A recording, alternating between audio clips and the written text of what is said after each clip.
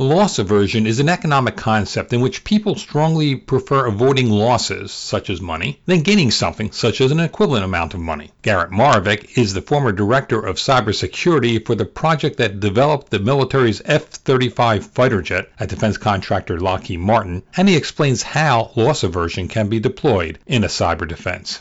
Certain cultures have certain ways of operating, and we use Hofstede's framework of how cultures operate. Hofstede had 5 dimensions, and one of the dimensions was your orientation, meaning are you long-term oriented or short-term oriented? We get the new iPhone, and 6 months later, another one comes out, and ours is no good because this other one's better. In other cultures, say, for example, China, they're very long-term oriented. They'll plan for 100, 500 years down the road. So we said, okay, if we understand cultures and how they behave, how can we leverage that? And one way we said, okay, if we know a culture is long-term oriented, and we say, could we possibly, and this is an unclassified example, have them come into our network that we wanted them to come into. So essentially a honeypot, and spend a lot of time doing things in this honeypot that we went ahead and said, that's okay, you can muck around in there and we'll make you think it's real. And then they waste time.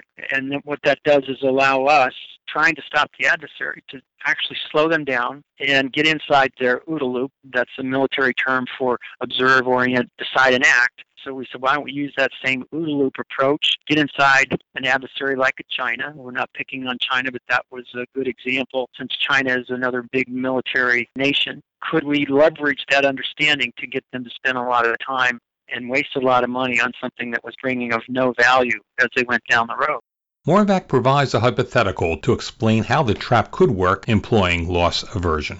China's long-term oriented, so they'll spend a lot of money trying to get into this fake network, or they'll spend a lot of money trying to use this pretend tool that's supposed to go into the airborne platform that they think they've stolen my designs. And just for discussion's sake, let's say the tool that they need is a shape of a Y, but I give them one that's in the shape of a T. And they're trying to hand jam that tool or that hardware component onto the jet, and it's not working, and they don't understand why it's not working. Well, because they're long-term oriented and they've spent a lot of money and time, loss aversion will start to kick in. They'll say, well, we don't want to give up on this T component yet because maybe we just haven't figured it out right. They obviously are using it because it was on their network, so let's go ahead and spend some more time and some more money. You've seen it with gamblers. Gamblers will continue to gamble till they have nothing left because they keep wanting to make back the money that they lost, and they're not happy with winning $200. They'll keep betting and then end up with nothing instead of quitting because loss aversion forces them to say, oh, I'm going to bet one more time. And that's what we're kind of counting on with an adversary that's long-term oriented, is they'll bet their people's resources and their money doing something makes no sense, and then eventually they'll say, okay, this didn't work. They won't take as less of amount of time as people in the United States because our culture is short-term oriented. We might not figure it out quickly. We'll say, okay, I'm done. I'm going to go to something else. I'm not going to continue to waste my time. China would say, we'll spend the next 5, 10 years trying to get this T thing to go into that platform. And that's what I want them to do. Moravec was one of the key users of Lockheed Martin's Kill Chain, an intelligence-driven defense that allows IT security professionals to remediate and mitigate proactively advanced threats in the future. Moravec tells of his epiphany on how to incorporate loss aversion into the kill chain.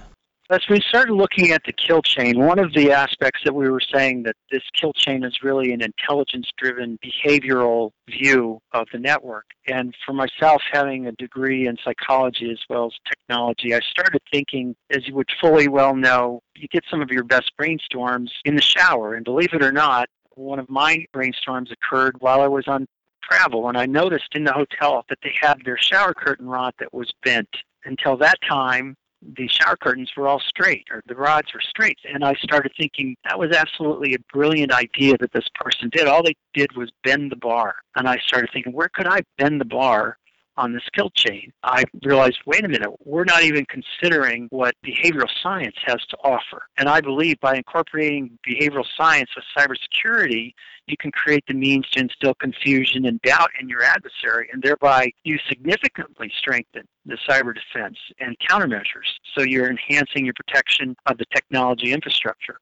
You can hear more from Moravec on how to mitigate and respond to cyber attacks, along with other IT security experts, at ISMG's Global APT Defense Summit on October 22nd at the Hilton Meadowlands in Secaucus, New Jersey, just outside New York City. For Information Security Media Group, I'm Eric Chabrow.